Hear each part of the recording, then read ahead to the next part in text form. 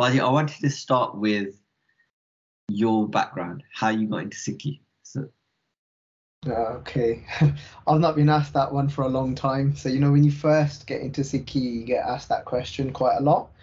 And then, because I've been doing Prachar as well for about over 10 years now, but it's been a while since I've been asked that question. But so it would date back to basically, we're talking about 1997 is when I had my first encounter with Sikhi or was kind of informed of Sikhi. And it was, I think for like a lot of people, it wasn't through choice. So it wasn't through, oh, look, everything's great, and I was enticed by this path. So it was like, we're talking about 25 years ago nearly. And back in those days, as you know, we didn't have these means. There was no YouTube, there was nothing of the sort. And so I grew up in a very cultural upbringing, Punjabi household.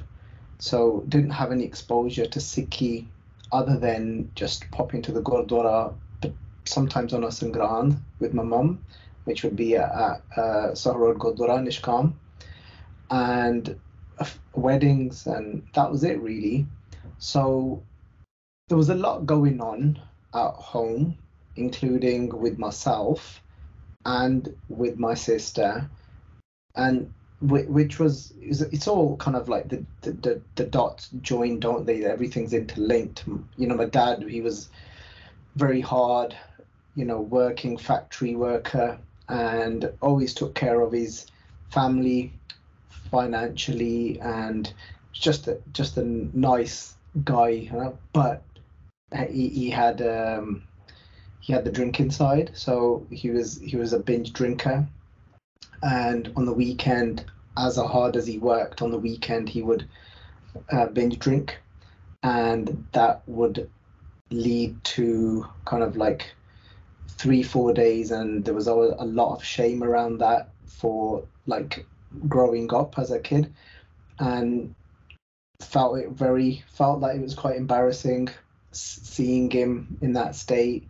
And so that's kind of a very, very like small gist of like what was going around, what became normal, but it in the same breath, it wasn't normal, but it was almost like normal to us, if that makes any sense. And so with that, I got into a similar lifestyle, but with a step further. So I was only young and grew up in Handsworth, and at the age of like 13 odd, 12, 13, got into drinking because it was just the norm of where I lived, society, and what I saw at home. But what was on top of what I saw at home was the smoking, and then like smoking weed. And when I got to about 16, there was a lot going on, and my sister was going through a very difficult patch, who's just about 2 years older than me. And there's loads of family members, loads of people trying to help kind of get us out of this rut of a lifestyle, and be it relationships, the drinking, smoking, and it was almost like this.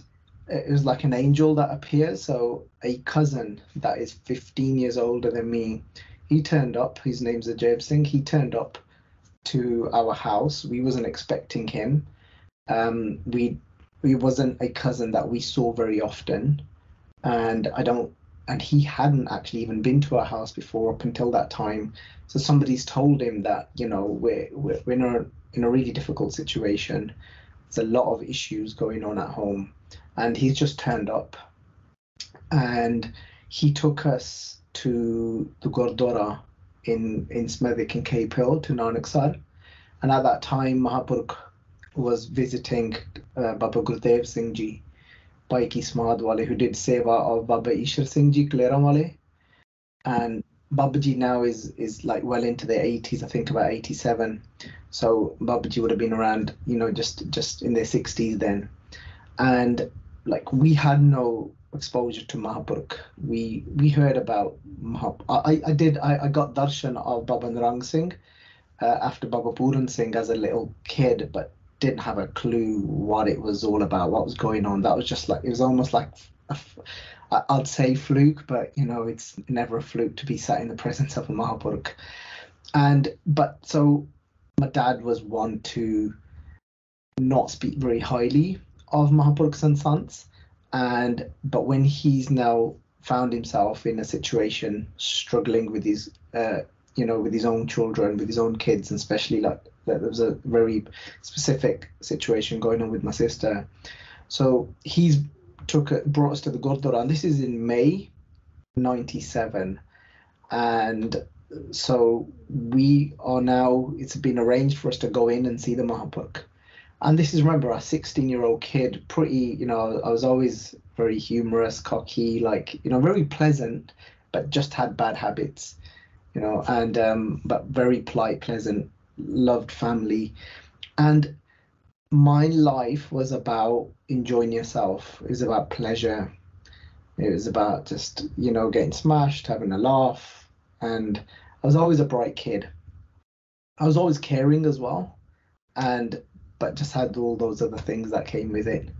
And I didn't really have this belief or faith in God, and I had no knowledge of religion or Sikhi, and I remember very specifically when I was about 15 going through this. It's almost like a depression type, but like now thinking back to it, where I'd think that life's just like when you die, it's just a black hole. And there's nothing, and the word atheist didn't even really exist in my world, so I didn't know what it was I was going through, but there was a lot of fear around ending and death for me. So it was just like, that's it, and it's done. There's nothing.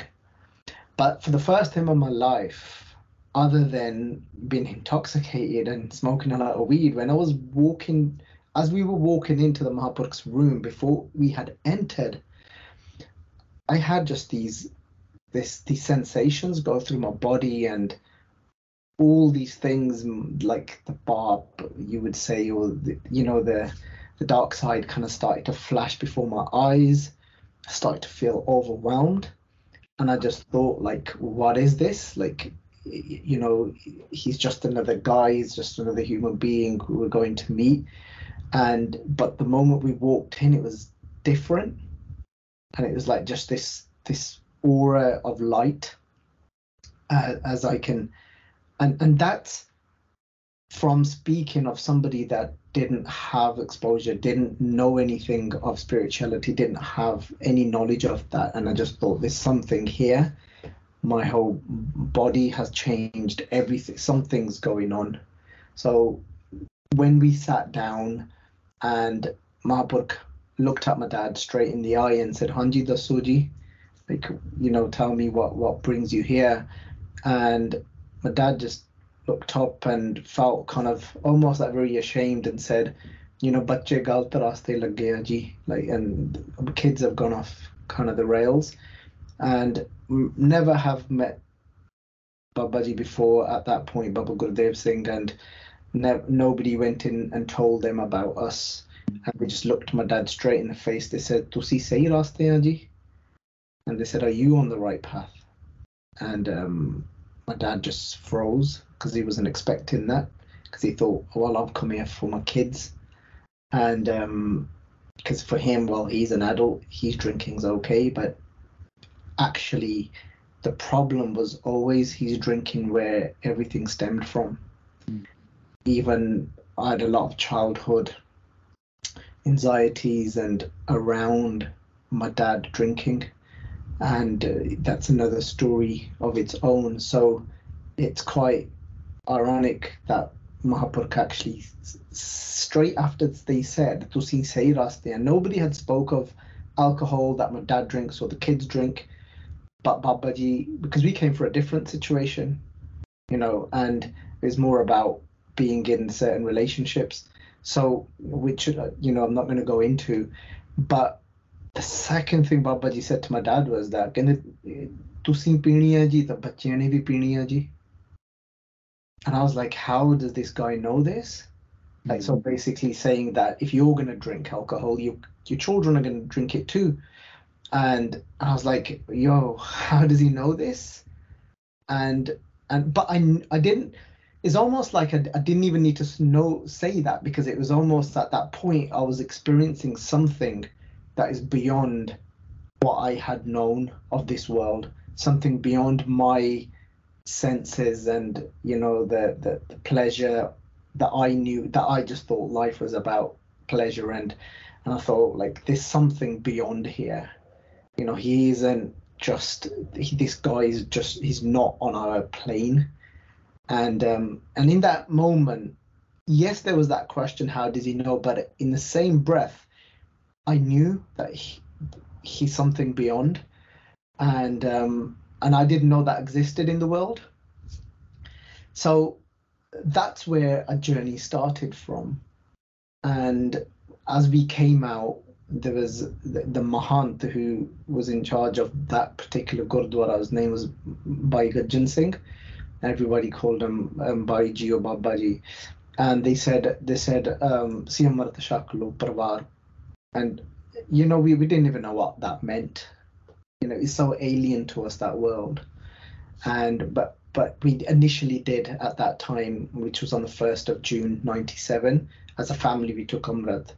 But after that, was that the first day when you met Babaji? As in, like, we met Babaji about 4 or 5 days before that, and then there was an Amrit Sanchar the Sunday after. Wow. And then they said first they said Amrit Shaklam. We was like, what? I didn't even know what that meant. Like what I just knew, like, oh, like you can't drink anymore. Like, and I remember my family specifically saying, look, we'll do it, but he's not going to be able to, like, kind of live without meat. And so they said, like, so that's kind of where our journey initiated from. And I had plenty of kind of roller coasters and ups and downs there. Within the next 10 years, I didn't always maintain that lifestyle of keeping to that I had, but that was the first initial kind of starting point. How did you make the transition from a completely lifestyle to such a big transition? So that's kind of where the journey started from, and there was that was like the first turning point, but then there was a second turning point from when I really kind of fell in love with Gurbani, and that was about 11 years later. 11 years later.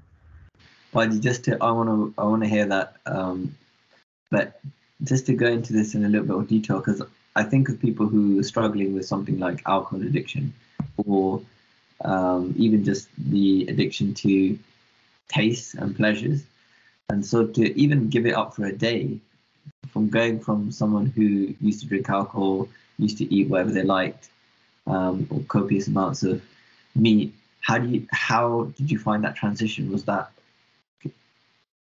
how did you even manage a day? I think what happened was, because at that point I was just doing my GCSEs, and I think I was just kind of more or less was finishing off my GCSEs at that point. And I did a lot better than I expected. Again, like I said, I was a very kind of smart kid, but just messed around so much. I didn't even go to sit some of the exams, because they said you didn't turn up to enough lessons. So they said there's no point even coming for the exam. So, but I still did decent enough to get onto some A levels. But at that point, so because the summer holidays were coming up, the only way for me was to jump like deep in.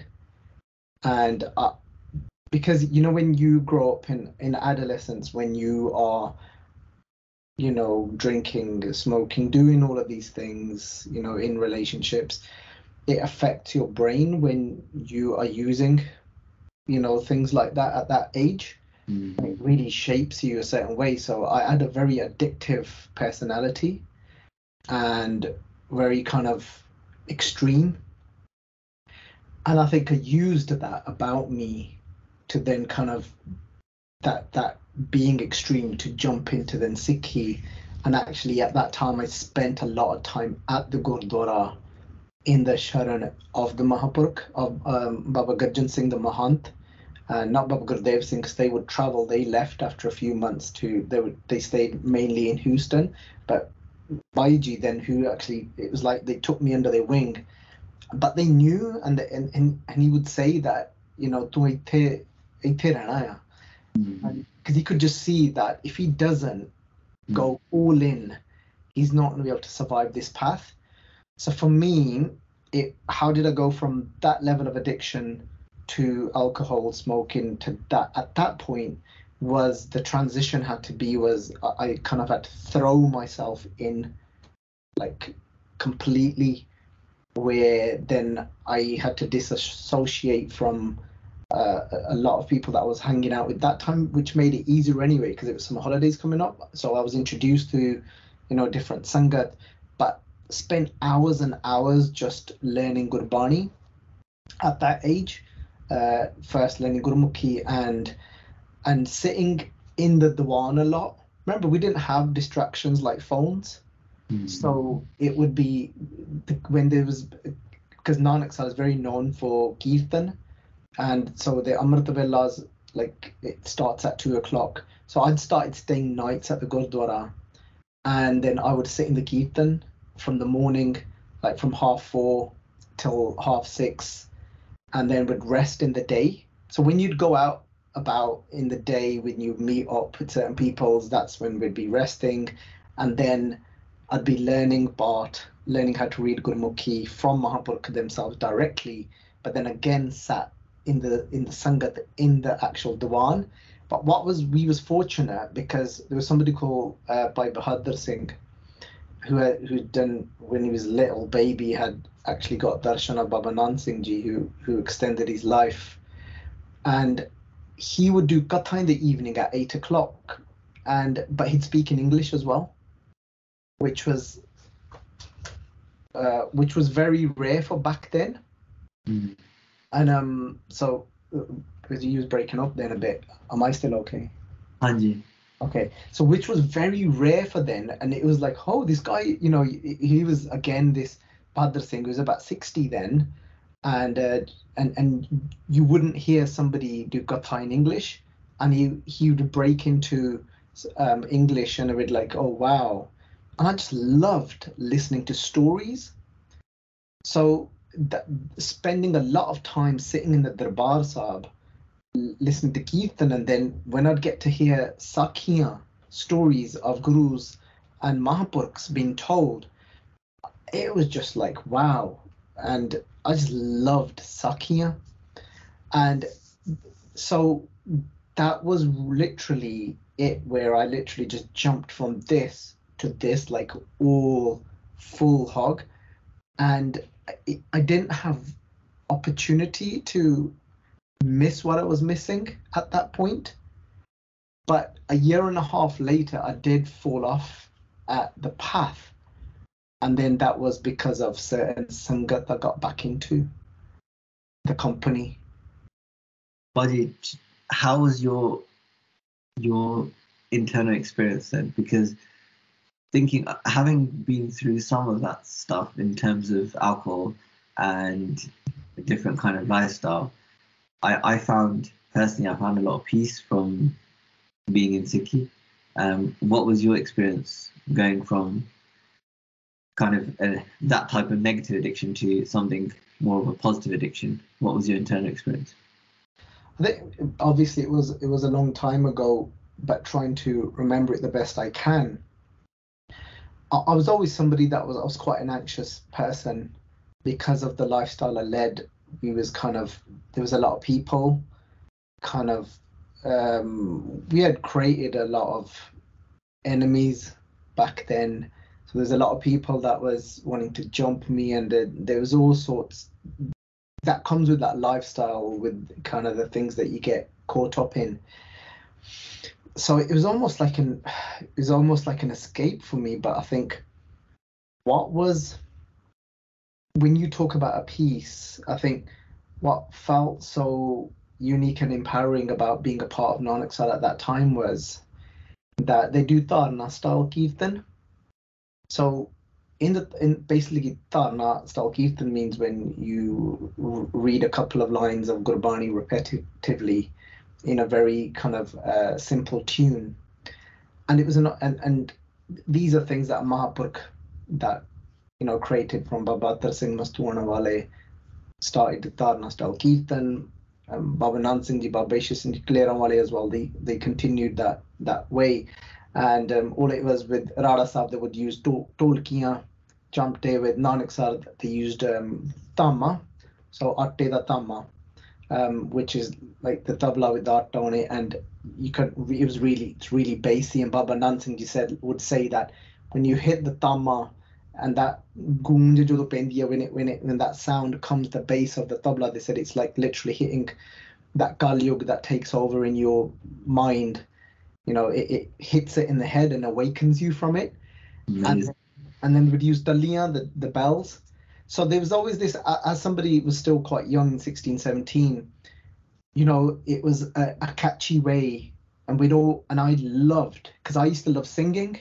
So whenever we'd have a session, and I'd be the first one trying to do the boliyan and memorize songs and sing. I was like an entertainer, not on a professional level, but like just loved to entertain. So I always say that you kind of carry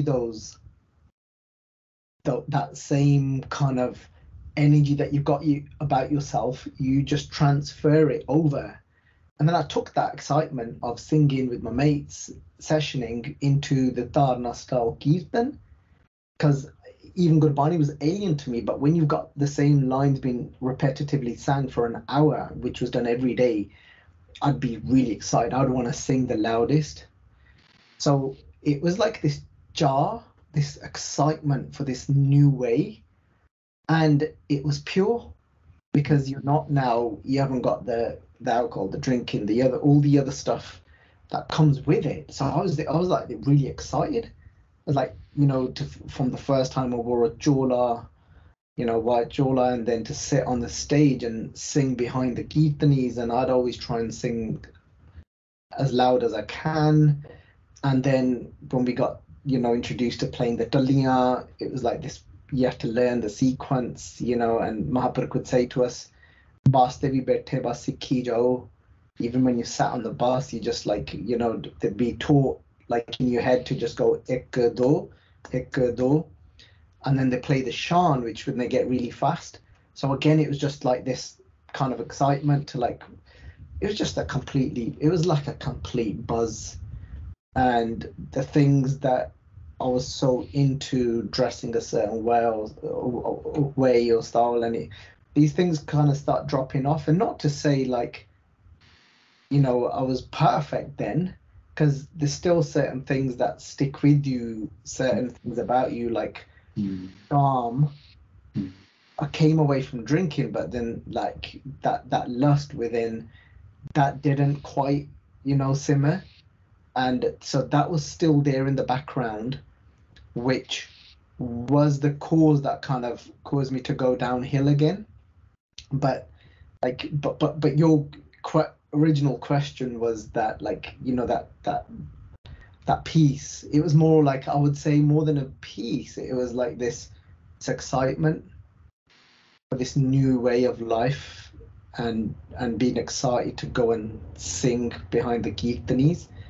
And I was always quite emotional anyway.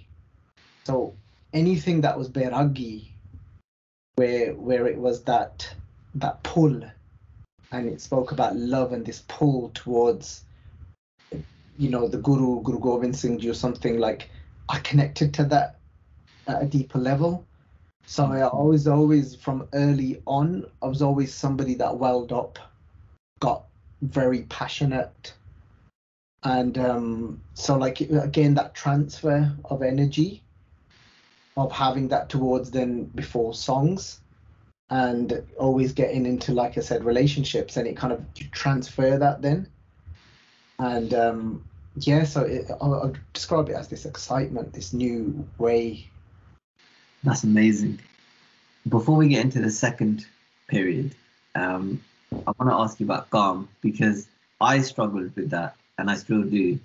And I think, going back to what you said, I resonated with it because I feel like my lifestyle was so different before I got into Sikhi. It was like, try and go out with as many girls as you can, all this kind of stuff. It was very centered around trying to be the center of attention and look a certain way, have a persona, and be perceived a certain way. And I think shaking that, I found personally very difficult. And I do regret. I know we shouldn't have regret, but I do think, if I hadn't done this, if I hadn't done that, maybe it'd be easier to focus. Maybe it'd be easier I'd have less vijal.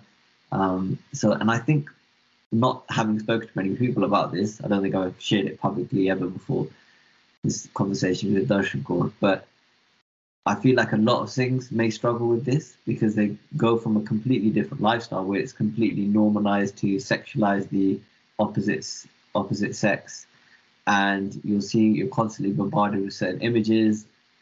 A certain desirable way of life is to go out with lots of girls or to have lots of relationships, and then you're shifted into a completely different way of life, which is the antithesis of that, where you're supposed to have one partner, monogamous relationships. You're meant to be modest. So can you talk about that? Look, you know what? One thing I'm getting used to is the whole point of podcasting is it's an opportunity for us to be real, and it's not easy. Because in recent years I'm more real about my current mental state, but when it comes to then having to delve into that, and it's normally me interviewing other people, so I didn't even realize it can be like, oh, do I actually just say it as it was, and if I'm to be like very open, even when at that point originally, like I said, I had two shifts in my life. It was 97, but then it was like I learned a lot, I experienced a lot where Sikhi was concerned, but then it became a roller coaster, and for many years. But I experienced a lot of grace during that time. There was a lot of bakshish.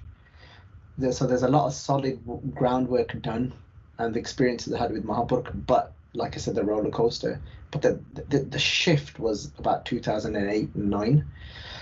So originally at that point in 97, remember, I've grown up in an upbringing. There's certain things that shape you, which you don't realize the patterns until later.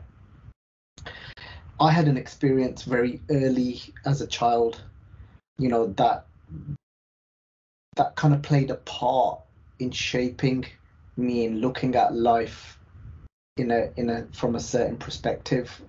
When we're talking about lust or sexually, and because of that childhood experience,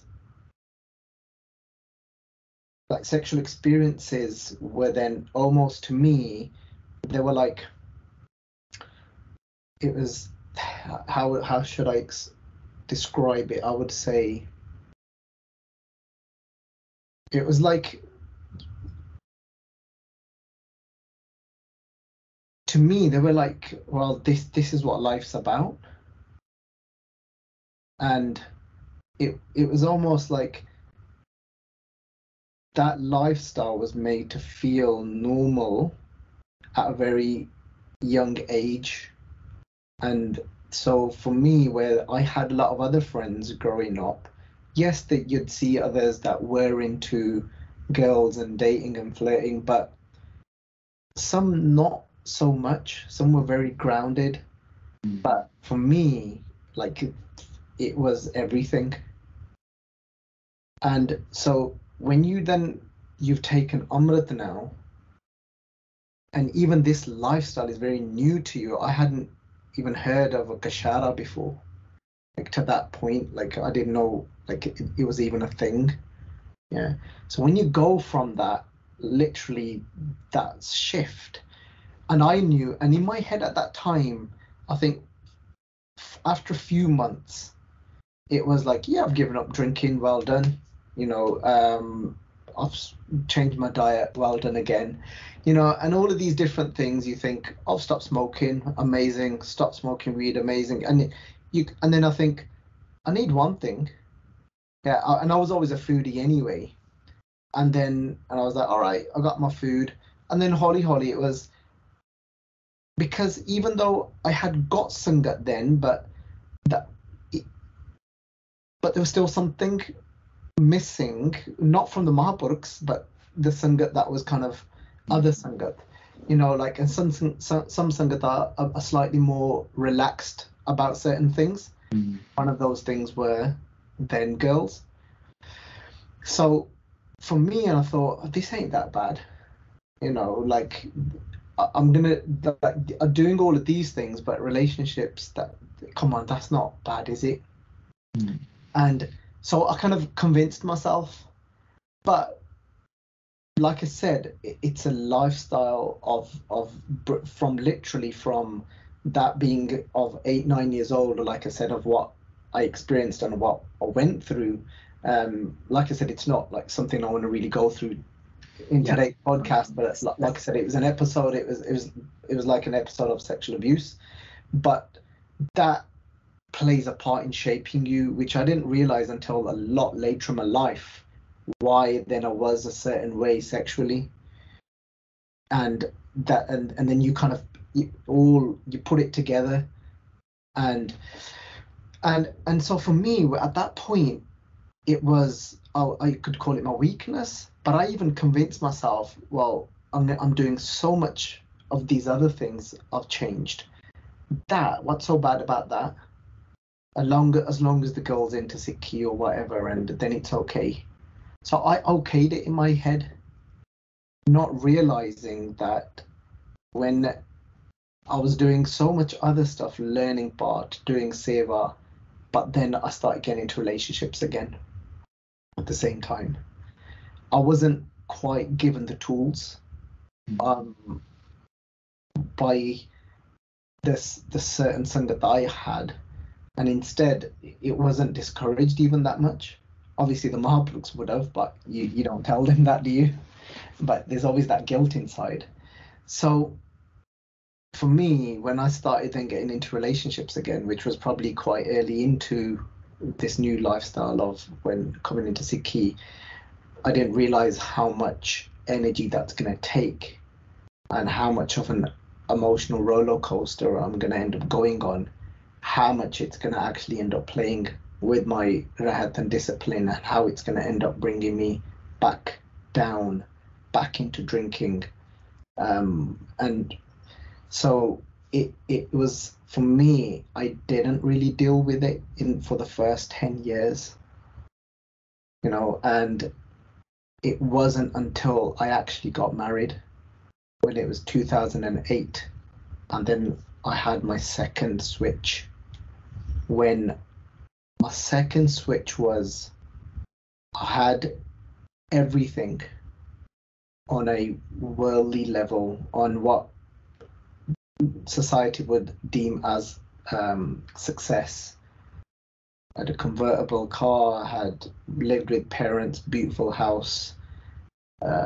We didn't have the burden of kharche mortgage because we lived with parents. Later on, we bought our own house, which we did burden ourselves with all of that. And so, like, money wasn't an issue. I got to marry the girl I wanted to marry, who I had been with for on and off for the last 10 years, you know. And so, like, but there was Galesh at home, so there was like arguments, there was things didn't quite go as I expected when we got married, because of dynamics of people getting on. And I was just in this dilemma now. And at that point, it was, do I go back to that lifestyle of drinking, which I've left behind me now after getting married?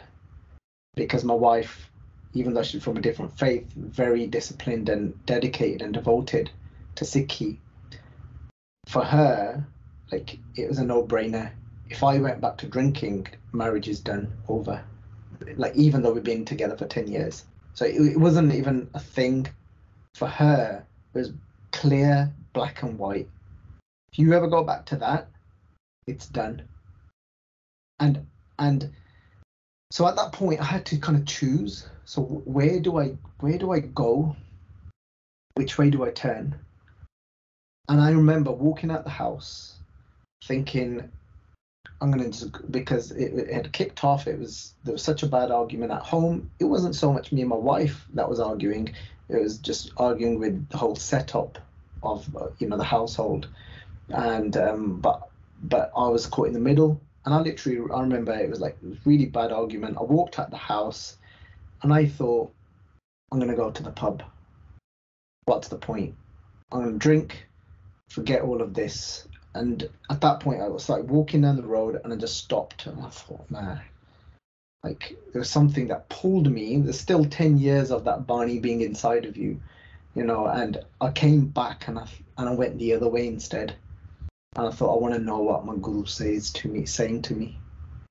So that's where my relationship started, with wanting to know what Gurbani is saying at a deeper level, from not really understanding it to starting to research into what is Japji Sahib, what is it, what is Sikhi, really Sikhi. This is after 10 years of getting into Sikhi but being in and out of it. And it's like, all right, what is Sikhi? Like wanting to change then the way I'd tie my dastar, from tying like the Nok style dastar and starting to tie then a gold dastar and trying the Malla, and then starting to really look into different dekas. What is Gurbani saying? Started to research 1984. I always had a pull with something else anyway. Started to really dwell deep into what had happened in 84, from 78 all the way from 47, 78, and then 84, what happened. That was my switch then, day and night.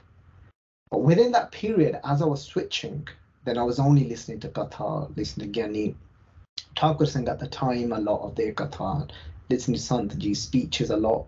I came across Gurbani.org, translations of Professor Sahib Singh, the Faridkot Tika, and starting to understand Japji Sahib for myself, listening to Katha. And then at that point, coming back to the point of Gam now,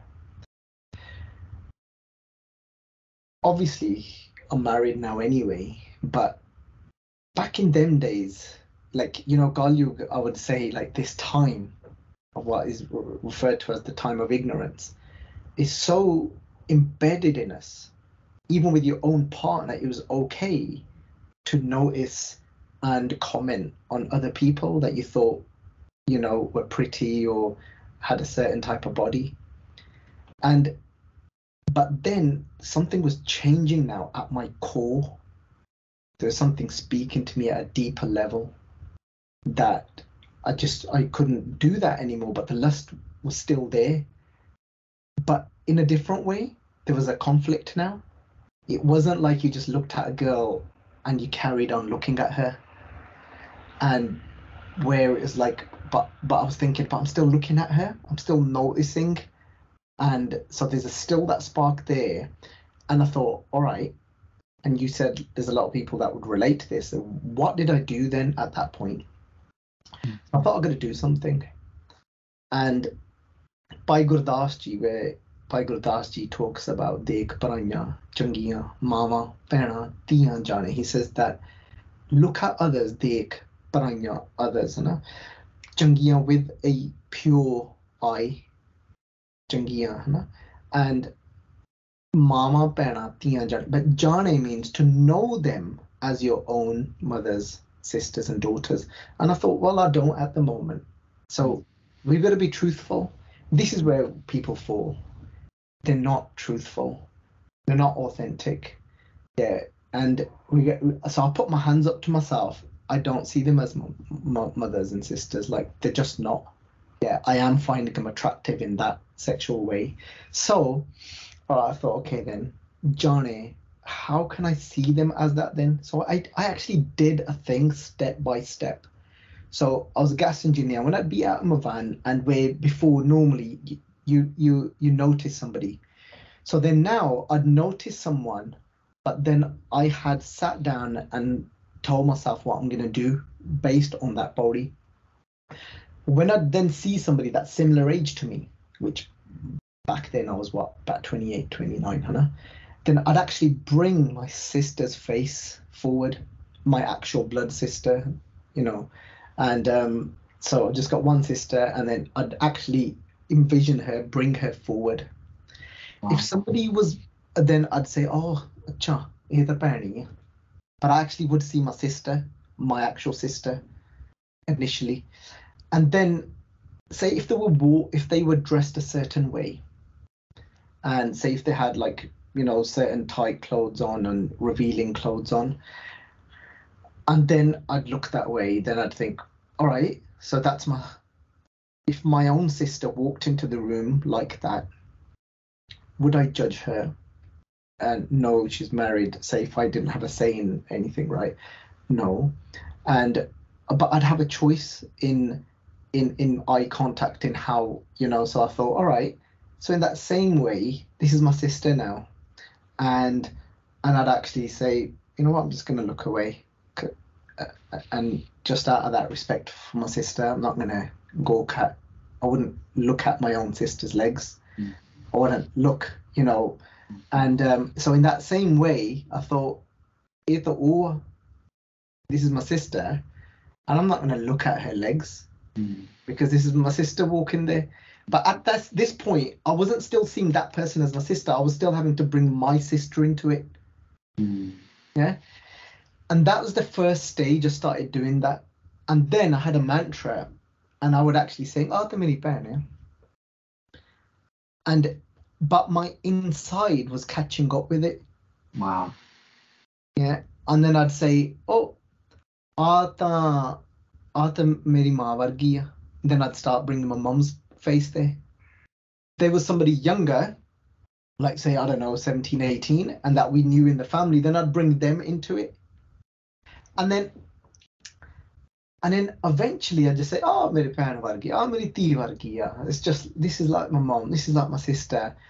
And it actually became normal like that. Then I didn't have to bring the face in anymore.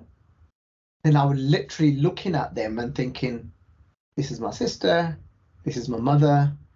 But I had to go through the process. I had to do the work, the training. It didn't just happen. And I think this is what so many people expect. You've taken on, oh, you're pervert, you're still flipping looking at Bibian. Like, well, what did they do not to? I'm not saying like some crazy girpa can't happen, and for that one in the bloody million, bang, done. Right? But let's be truthful. Well, most of us, it doesn't happen like that, does it? So we got to put some steps in place. I think that's really useful, and I know a lot of people who are going to benefit from that, including myself. So I'm going to try that thought exercise. I really appreciate you sharing that and being so open. So if we move on to 2008 now, and then going from where it sounded like you were to where you are now, you've been doing Prachar, as you said, for 10 years. You've helped so many people are inspired by your messages. You have an ability to connect with people and convey a message in a very passionate way, which inspires people. So how did you go from 2008 to where you are now? Again, it was definitely a journey, but there was something already planted there. And a lot of people talk about manifestation nowadays and attraction, law of attraction. But often we because we do it at a very shallow level, just say these words like, yeah, I'm going to do this, I'm going to become that, and we don't quite see it happening. but it's quite odd because even as young as like 18, 19, so going back in the early days again, and we'll come back to this, I'll show you the connection. So when I was like 99, 2000, I'd imitate other people doing kata in the shower or even sitting on the toilet. Yeah. And I'd sometimes do it to my cousins and imitating somebody, another kata vajik, and I could just make my voice just like them. And like where everybody else of our age was into Kirtan more, I was into Katha more. So I had this natural pull towards Sant Baba Hardev Singh Lulawale, who did Katha, and I listened to their tapes of Guru Gobind Singh Ji's Jeevani. And so it was tapes then, the actual cassettes, and I had 10 cassettes. I was just flipping mind blown, man. Like I was like, yo, and so I would, in the shower then, I used to envision myself doing like whatever panktiyan I understood at that time. And I thought, and for some reason there was a few that would stick out, like Tithe tu samrat jithe koi na hai, othe teer rakh agni udhar mahe. So like that, you even protect in the fire of the womb. And I would envision myself, using the pankti and then breaking it down and telling it to Sangat that, look, God even protects you where like nobody else can reach. And little did I know that I was gonna actually do that one day. And I did want to back then, even then when I was envisioning it and actually doing that. And so, but it didn't exist. As in, there was this Bahadur Singh who's in his 60s, who's done Darshana Baba, Nan Singh, Baba Isha Singh, and like they do Katha. They're not a kid that's born and bred in like Birmingham that grew up smoking weed. Like, there's no such thing as, there's no social media. You don't do Katha.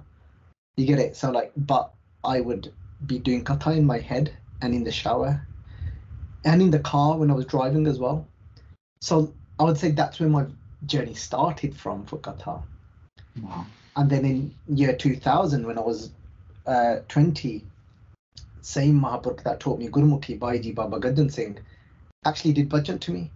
They looked at me, said, you're going to travel the world and you're going to speak from all types of stages, just like Bahadur Singh does. The Bahadur Singh, the one that told you that is Katha in Punjabi and English, went over my head what they said. And when I would meet people on the bus, I'd start telling them a Sakhi. I was very passionate though. And then they'd sometimes come back and tell the Mahaprabhu, oh munda milya si, odo sanu baste sakhiyan sunaun lag piya. Yeah. Right. And so, but when I started to understand, understand to whatever level at that time in 2008-9, after getting married, and I started to look into Gurbani, and one would just be sitting on a dinner table or something with relatives, and I'd just start going through, oh, you know what this means, Pavan Gurbani Pata, and do you understand what this Dev Sarat Doida Idaya is? And that we're being watched by a day nanny and a night nanny, and we can't escape that every action's being watched and it's being recorded. And people started saying, oh, tuta Bahadur Singh wanga bola lapya, like, that you're talking like just like Uncle Ji, and tuta Gurbani de arth kar lapya, you're translating Gurbani.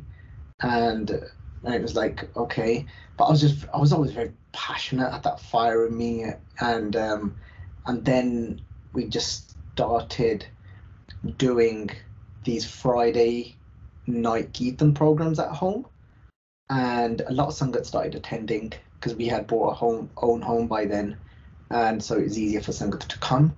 And we do Kirtan like Rajan.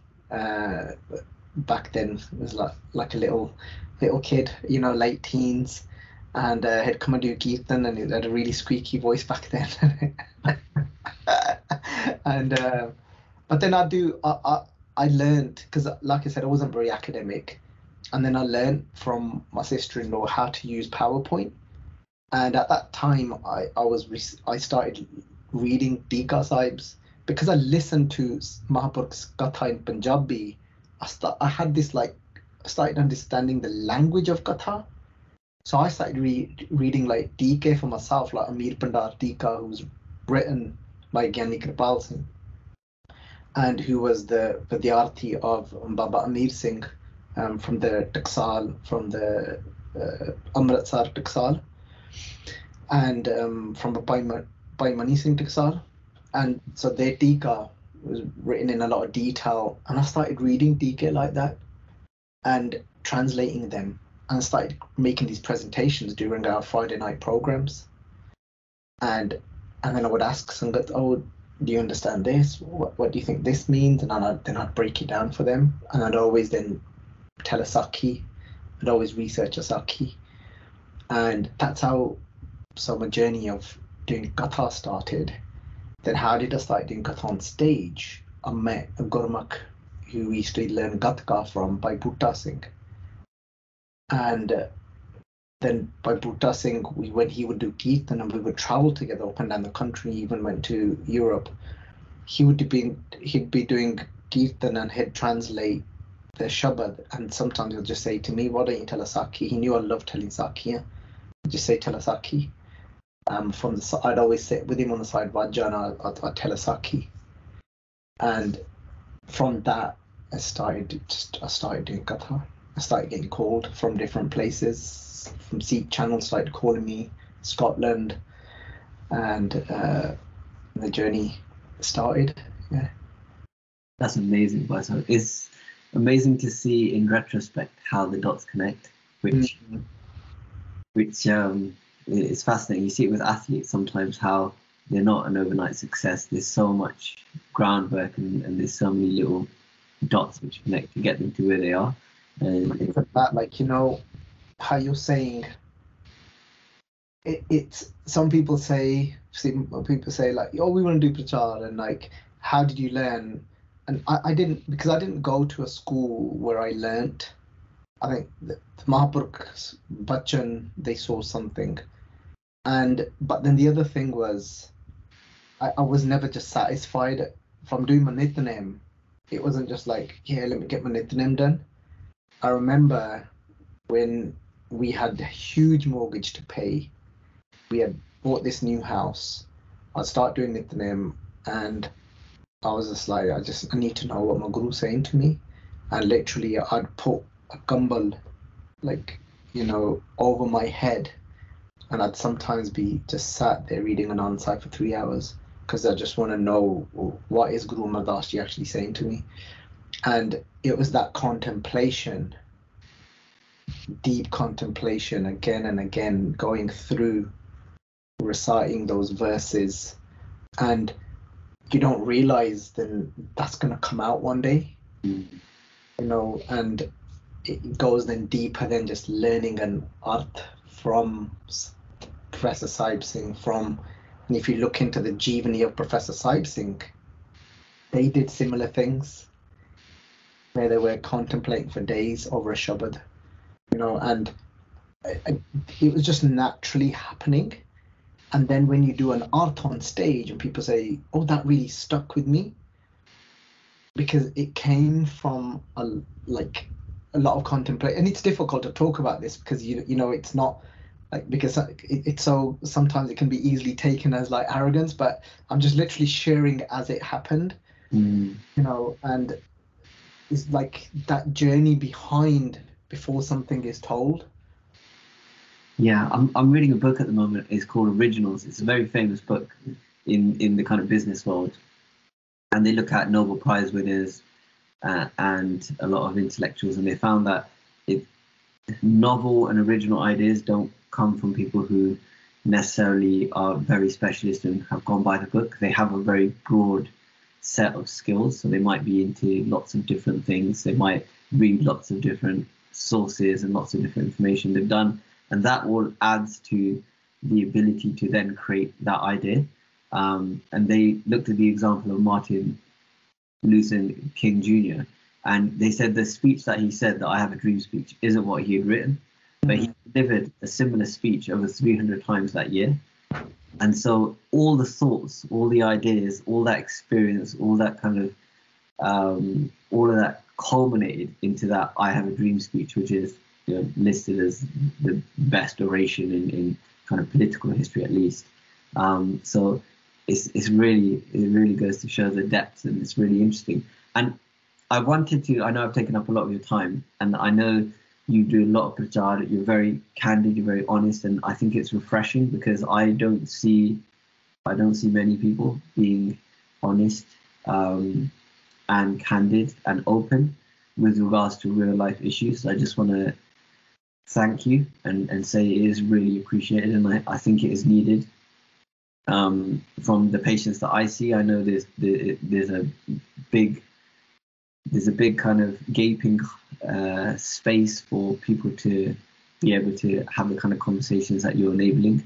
So can we just end with talking about what you're working on at the moment, the weekly sessions, what's happening, what in your world, how are you helping, what are you doing in terms of the social media?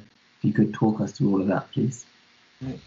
Yeah, so about a year and a half ago, I just this kind of name kept coming to my mind, the journey of compassion.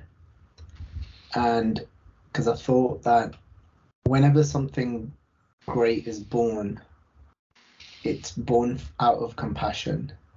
If you look at the greatest of organizations that are doing amazing humanitarian work, behind it, if you was to really dig down, it's born out of compassion. That, like, from that mother of compassion comes then that righteous path. And so I took that, and I thought, I want to be able to speak about mental health, but from a compassionate perspective, and not from a book knowledge kind of black and white clinical approach. Nothing wrong with, like, clinical approach, and but I'm just saying that it had to be more. It had to be like from here. And so that was born out of that the organization was from that journey of compassion, of looking at mental well-being from the lens of compassion, and from my own experiences, being able to understand people and being able to tap into our intuition when we're speaking to people and understanding them, and being connecting to them at a deeper level, on an energy level, and keeping compassion at the forefront. So out of that, when we look at the definition of compassion, is that when you got this urge or want for others' suffering to end. Wow. And that's, the Dalai Lama describes it that way, and that's a definition I've definitely embraced for myself. And when I looked at anxiety, depression, OCD, these different types of mental health issues that I personally have gone through or still, struggle with, and I thought, I want to take an approach towards anxiety from compassion, of having that compassion of really wanting to end for people, and knowing that we can go on that journey where we don't have to live like that forever. So what we're doing currently, one of the things that we set up, it's been about a year now, was what I found was there's a lot of information, a lot of knowledge that we can pick up, a lot of wisdom that we can read that isn't yet our wisdom, but initially is our knowledge, but it's somebody's wisdom, be even the guru's words. But it's very quick. Somebody does their Nithanem, bang, done. Somebody reads a few posts on Instagram, done. And I felt like we're missing that deep contemplation, which again the guru is trying to, that's what the guru's embedding in us, is Bani Birlo Bijarsi. Guru Sahib says it's only very few and rare that actually vichar, that contemplate these words deeply. Guru Gobind Singh Ji said the same. This says, if you want to connect to me, then this says, then jo muj bachan karan ki chahe. Then they said that you've got to granth vichar, suno chitla. You've got to vichar the granth. You've got to contemplate the granth. Granth vichar suno. You've got to listen deeply, chitla, with your complete consciousness. And so I thought we need a space where we can dive deep and contemplate. And so we created what are now known as the contemplation sessions. And we're contemplating currently on Japji Sahib. We're on the 16th stanza, and which we've been going through for a year now. But it's that space of what we call Sangat. We do Sangat. It's a place where it's uplifting energy, where you can uplift yourself, deepen your spiritual journey through the Guru's words, and get to start knowing yourself more. And so that's every Sundays, 6 till 7:30, and they've been life-changing for people. I didn't know what people are going through that are listening to it. We have about 50 people join every week on average.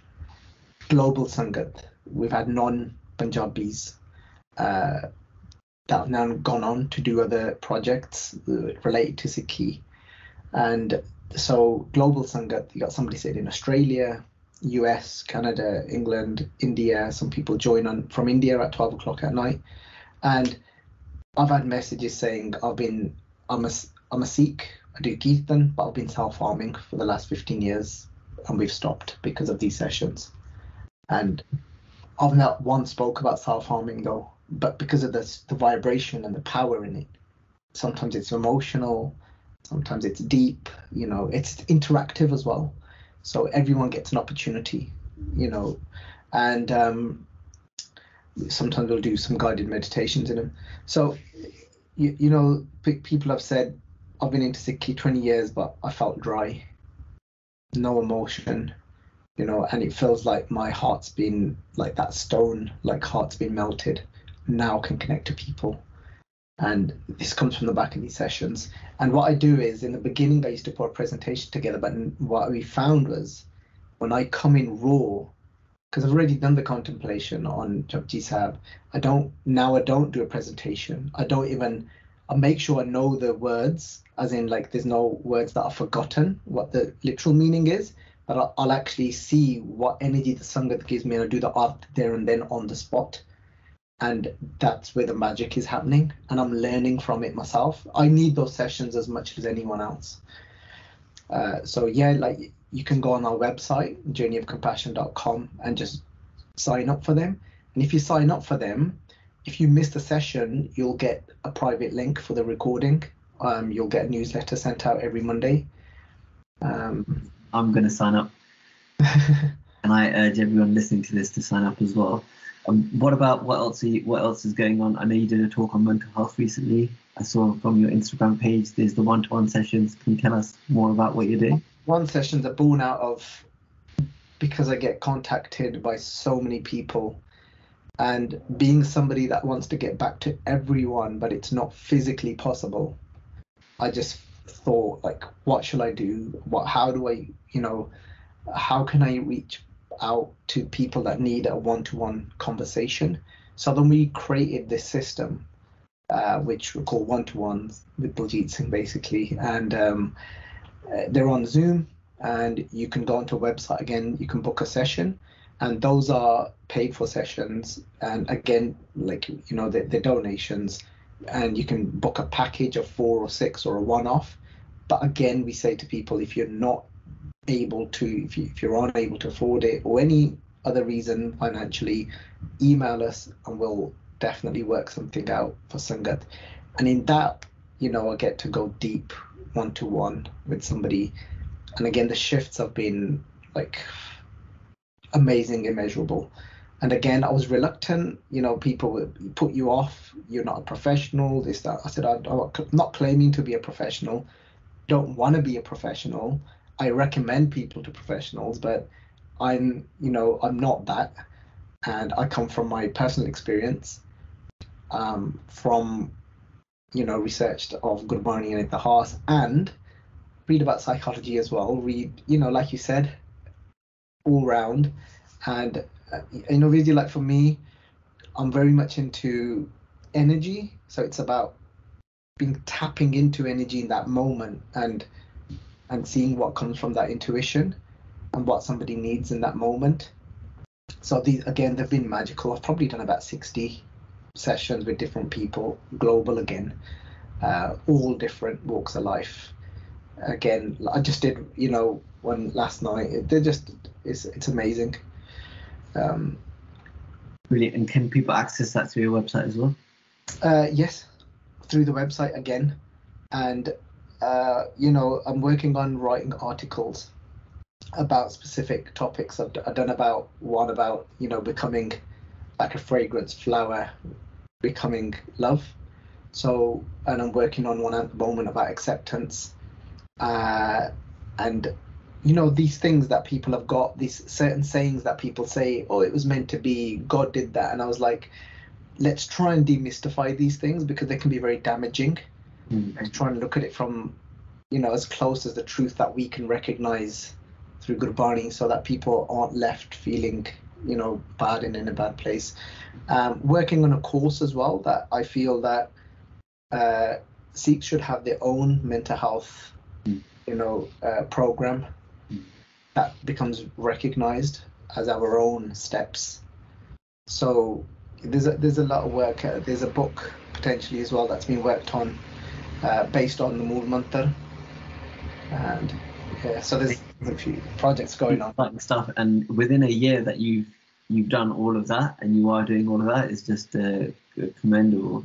But it shows that you're passionate about this. It means a lot to you. You want to help people, and without that, you wouldn't have been able to do all of this. So just finish. The main intent behind the page on Instagram for Journey of Compassion is that the content is it's chosen very, very consciously so they can help people shift from a negative mindset, and that they're not sitting there thinking I should feel guilty about something or I should feel bad, where people are like allowing themselves to stay in this low negative energy, and it's all to get them to shift that and find some form of joy. So some of the posts, sometimes it looks easy, oh, it's just a post, but like there's hours gone into just tweaking even how the line of Gurbani is translated to make sure that it's read and received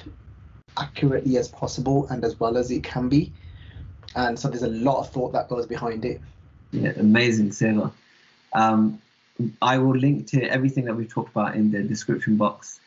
So I would highly recommend checking it out. There's nothing like this that I know of out there. So it's really a massive seva that the community really needs. So thank you so much for everything you've done so far, and for forgiving mistakes.